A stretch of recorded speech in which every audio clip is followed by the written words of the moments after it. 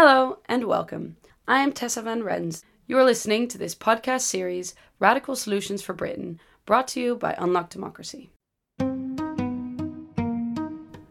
Everyone is talking about Brexit, but do we know what kind of country we want afterwards? Perhaps we don't need wishful thinking or rehashed ideas, but radical new solutions. So, we brought together some inspiring speakers at this year's party conferences to discuss their solutions. In this podcast, we talk to one speaker every episode about their radical idea for Britain.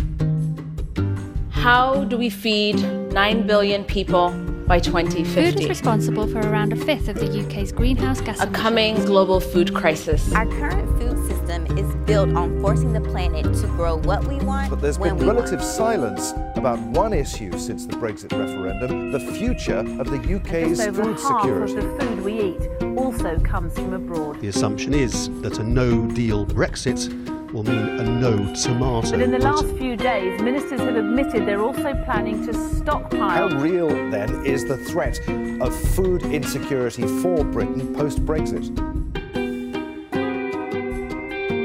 This episode was recorded at the Conservative Party conference. I'm sitting here with Kath Dalmeny. Would you please like to introduce yourself? Oh, yeah. This is my first ever podcast as well, so I'm quite excited. My name is Kath Dalmeny, and I wear lots of hats, one of which is to run the Sustain Food and Farming Alliance, which is lots of people and organisations getting together to try and create a better system for food farming and fishing. Another hat I wear is that I'm a commissioner, this sounds very posh, on the Food, Farming and Countryside Commission run by the RSA. And my third hat for the evening, just because I'm showing off about my hats, is that I am a trustee of a fruit and veg box scheme and farmers market that turns over about £750,000 a year. And I just mention all those things because what we're about to talk about touches on all of them. And everyone loves hats and many different hats. I really love hats. All right, so we'll start with a very light and easy one. Maybe not easy. If you could have one superpower, what would it be? Oh, wow. Really? Yeah. I could have a superpower. Putting you on the a spot. podcast? Yeah, in the first cool. podcast. It's a day of first, really. Fix climate change. I like Seriously. that. Yeah. Can we just fix it? Fix it. Just take the ozone layer, put some new clouds there. But we got to fix what the people are doing, isn't it? Mostly. Well, I know. Of course, it's a silly superpower. But that's no, I about like superpowers. It. But it's sort of overshadowing so much of what we're all doing. Yeah. The human project is to make lives better for people, isn't it? And it's to make sure that we're all getting on well and continuing to develop in the arts and culture and social progress. And climate change is overshadowing all of that. And it feels like if we could fix that, we can liberate so much energy to do fabulous things together. Wonderful. Great too. I'd support you and your superpower. Can I get a cloak as well? Yeah. Does it need a magic wand?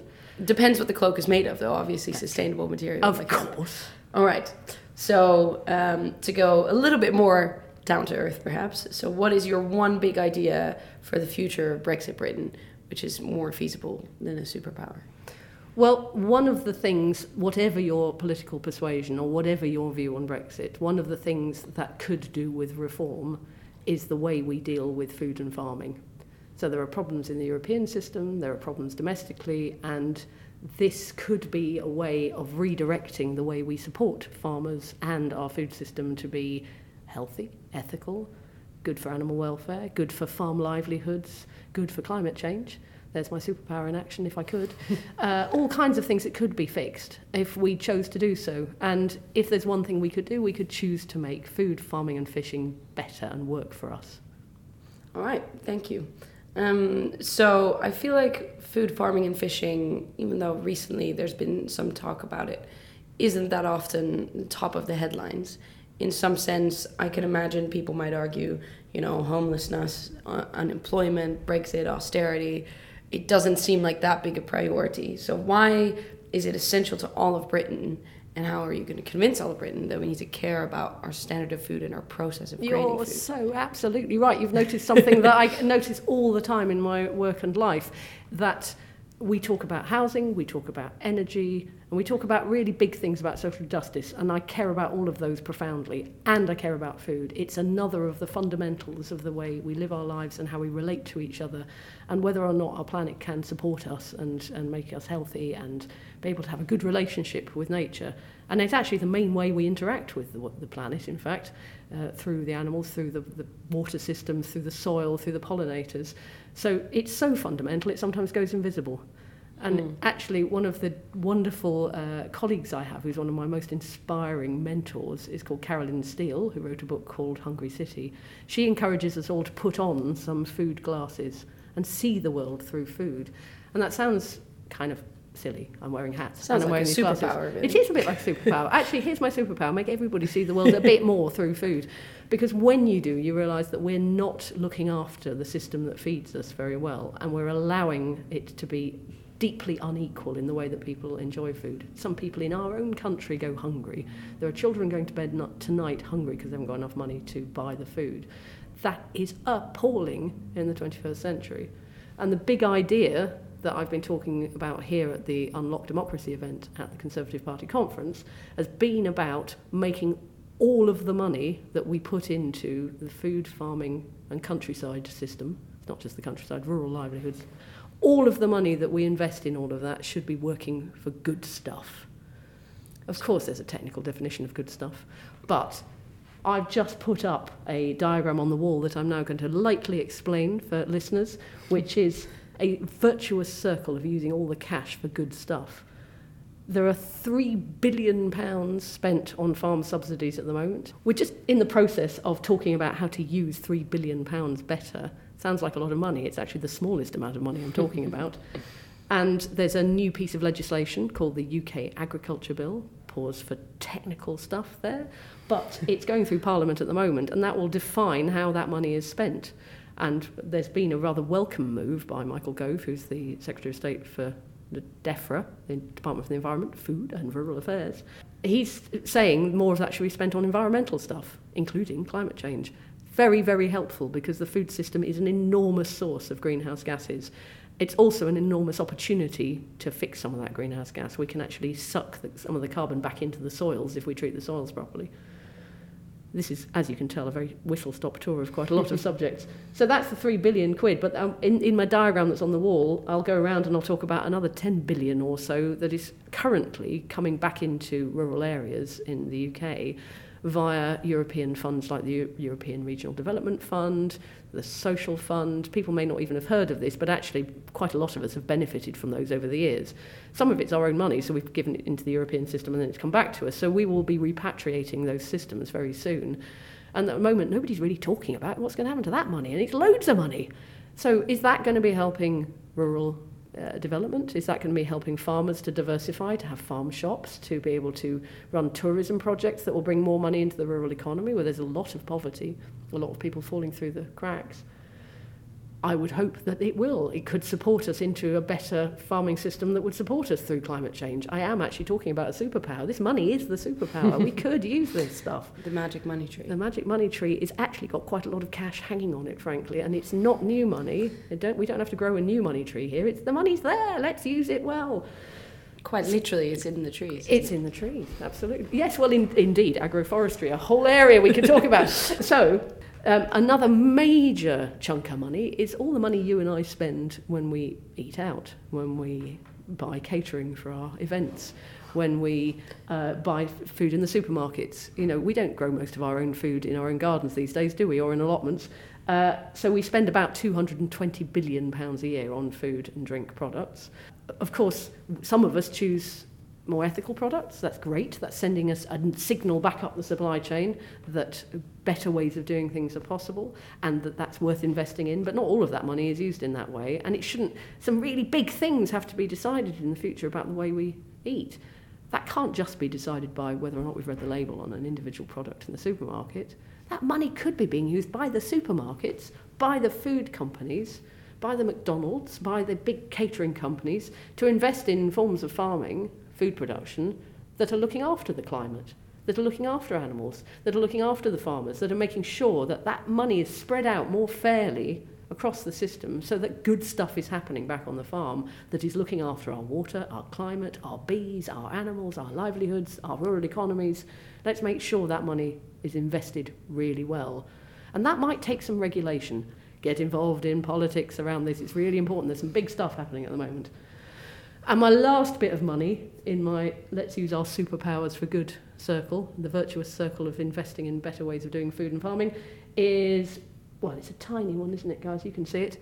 It's £4.5 trillion, which is a set of investors who are beginning to say, this is all going in the wrong direction at the moment. Money needs to be being invested in good stuff.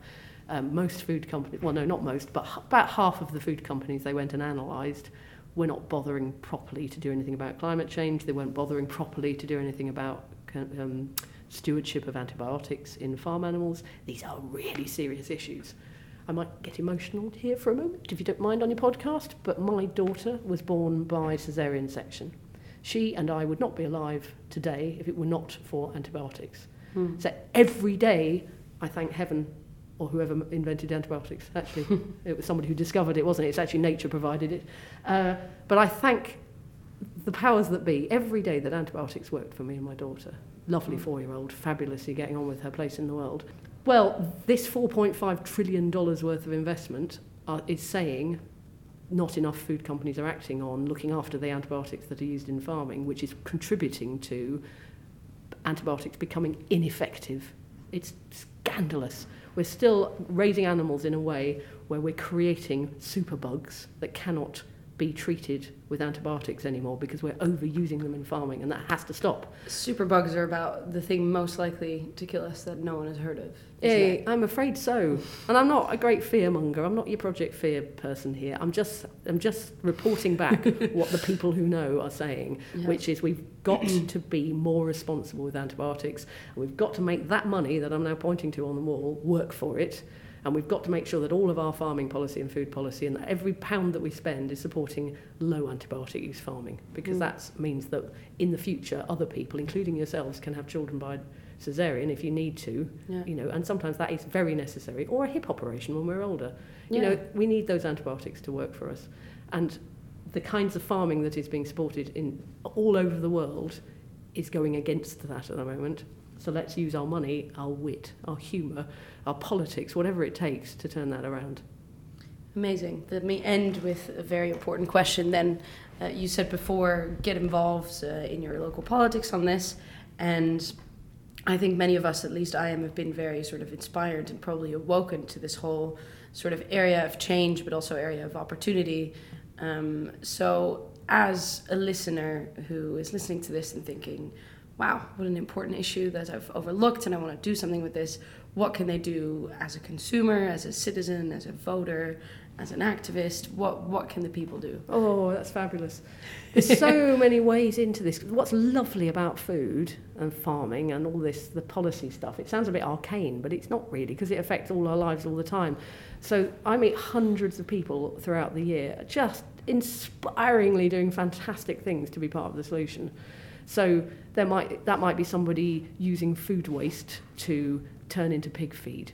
They might be getting surplus food out of the back of a wholesale market because loads goes to waste. That's scandalous and immoral. And then they feel that, and then they go, hooray, I'll turn it into a fantastic product. So loads of fantastic entrepreneurs using food well. Lots of people setting up social kitchens, getting into their local school, making sure that the food's healthy and that the kids are starting to hear about the politics of the food through their everyday choices. Yes, of course, spend your money more wisely, but I don't like the idea really that we'll just shop our way out of this problem, because it's also about the policy, isn't it? If there's £4.5 trillion worth of investment happening in food and farming system, then we need to start lobbying our pension providers to say, where is our pension being invested as well? There is big stuff at play here. So I think we've got to step up to some of the big stuff. So yes, please buy fair trade tea and coffee, buy animal welfare friendly food, shop in a lovely fruit and veg scheme that returns more money to your farmers. Absolutely fantastic. Tell your children about it. Get the school involved. But also choose one big thing to get involved with, perhaps writing to your pension provider and saying, who are you investing in? Are they taking a responsible use to antibiotics? Because if they're not, I want my money out of it. One last question then that hooks on to the point about policy and how important it is. You said before in the event that you didn't really want to discuss this, but it seems like the elephant in the room. How might we avoid sort of future trade deals after Brexit impacting the food industry, and how does sustain dealing with that and thinking about that? Oh, look, an enormous elephant literally has just walked into the room. How amazing. Hello. Yes, it's hard, isn't it? Because the notion of bringing back power to the UK to decide our own standards, this is the big Brexit promise, isn't it? That we'll be able to make our own decisions. And that's an inspiring thought to many levels. And then at the same time, I know in the food and farming system that once we start talking about international trade deals, those decisions will start to be taken, not away from us completely, but taken into a new sphere, which is talking with, for example, the American government about what they would like to export. Now, that's on many levels, could be really interesting and fantastic, and there might be real big opportunities. But their food standards are different. So we've been looking at some of the figures, for example, about countries in the NAFTA, North American Free Trade Agreement, who opened up to American-style processed foods, which we've been trying to regulate for years. We've been trying to say, let's have sugary drinks taxes, let's have highly processed foods less available in schools so that children don't get introduced to the kinds of diets that cause diabetes and heart disease, let's have them eating decent, wholesome food. You know, we've been doing a lot of work to try and counteract obesity, heart disease, diabetes, and we're not even there yet, but we're trying. And then we open up to a potential of a trade deal decided that says actually processed foods are fundamental to a trade deal, and that, you know, I sometimes joke it would be like our country awash with Twinkies, if anybody's familiar with the kind of smudgy, sugary things that Twinkies are. They're not really food. There's a lovely food politics person called Michael Pollan in the States who says that the American food system is divided into food and food-like substances. And food, we don't need trade deals that are full of food-like substances, because that causes diabetes, it causes childhood obesity, it causes people to have shortened lifespans and disease. I don't mean to be a harbinger of doom. The elephant does have that. No, but it's important to be realistic. It's important to be realistic because we still have the power to change it. In a later stage. What are the values of the food system? I suppose that's partly what I'm also arguing in the big idea. We need to have a vision of what we want from our food. I hope that we want wholesome, decent food that doesn't beat up on the planet, that doesn't beat up on our health, doesn't cause diabetes, and actually is creating convivial spaces in which we can eat together and enjoy decent food that's affordable for everyone, and that it just embodies values. Why can't we do that? Well, of course we can if we choose to do so. All right. Thank you very much. That was a really wonderful conversation, and I hope not just doom, but also a lot of calls to action and positive ideas for the future.